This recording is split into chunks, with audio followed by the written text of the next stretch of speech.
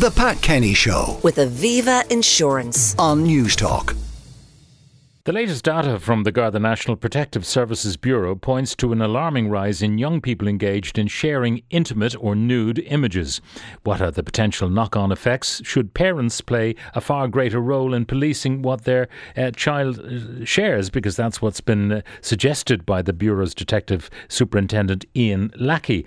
Now, to talk about this, I'm joined by Dr. Siobhan O'Higgins, Sexologist and Research Fellow with the Active Consent Programme at the University of Galway School of Psychology. Siobhan, good morning. Good morning to you, Pat. Now, I was struck by the advice by the detective superintendent that parents have a greater role. The last thing kids want to talk to their parents about is about their relationships.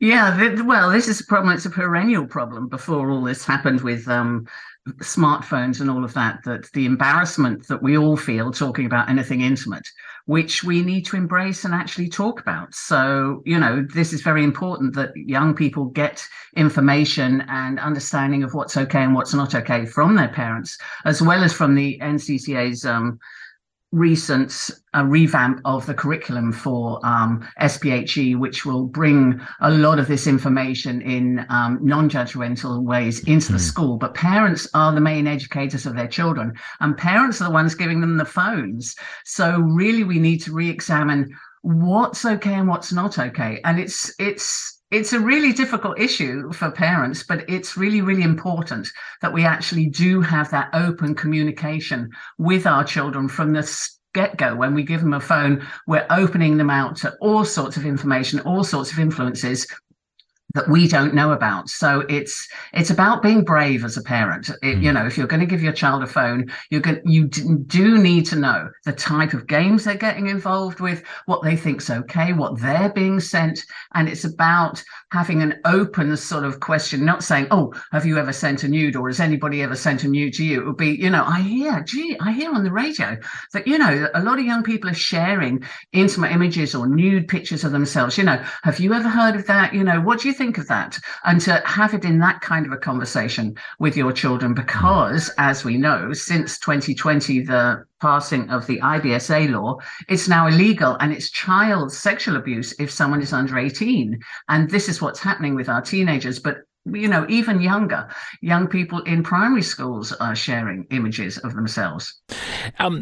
Why do they do it? Because, you'd imagine that many of the kids are, become streetwise quite early on, and they know how bullying happens on phones. They know how things are shared, whether it's, footage from a match or whether it's something else, footage from a party. They know how it's shared. So why do they share these intimate images with each other, knowing that with bad grace the party on the other end will show all his or her mates? I think it's part of the invulnerability of being young, that it's never going to happen to me. They said they want a picture. I adore them. They're my girlfriend. They're my boyfriends. I trust them. It's never going to happen to me, sort of thing that goes through young people's heads, because basically they don't think about the consequences. They know an awful lot because they get educated about it. They have an understanding, but yet it's part of this.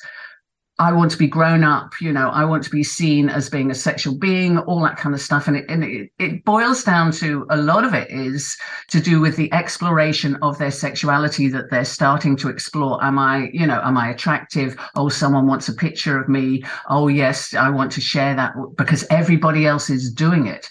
So it's about educating our young people that, in fact, what they think everybody else is doing and what they think everybody else is comfortable with isn't actually the fact. So some of the resources that we have for the school-age children, we have Sex on Our Screens, which is an e-learning resource, as well as workshops that teachers deliver in schools. But it's about sharing data that actually your peers are just as insecure as you are, think consent is just as important as you do, and don't know what they're doing, and are worried about sharing things, but they think everybody else is doing it. So there's this internalized peer pressure. Oh, well, I better do it because otherwise everybody else will think I'm strange.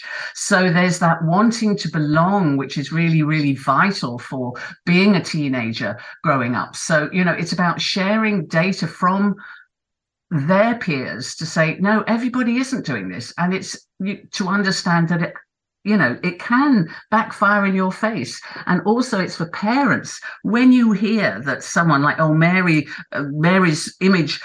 breasts have been shared all over school because she sent it to her boyfriend, blah, blah, blah. It's the parents' responsibility to not freak out, to actually empathize with poor Mary rather than saying how stupid Mary is, sort of say, poor Mary, she made a mistake. It's that kind of thing that we as parents need to show our children, so that then if they actually share something and it gets spread all around the place, that they can actually talk to us about it, and then we can do something about it. So we have to be proactive beforehand, so to talk to our children about all of these things and what their phone is for and all of the things that they might come across, and that they can talk to us whatever makes them feel uncomfortable. All right. Dr. Siobhan O'Higgins, Sexologist and Research Fellow with the Active Consent Programme at the University of Galway School of Psychology. The Pat Kenny Show with Aviva Insurance. Weekdays at 9 a.m.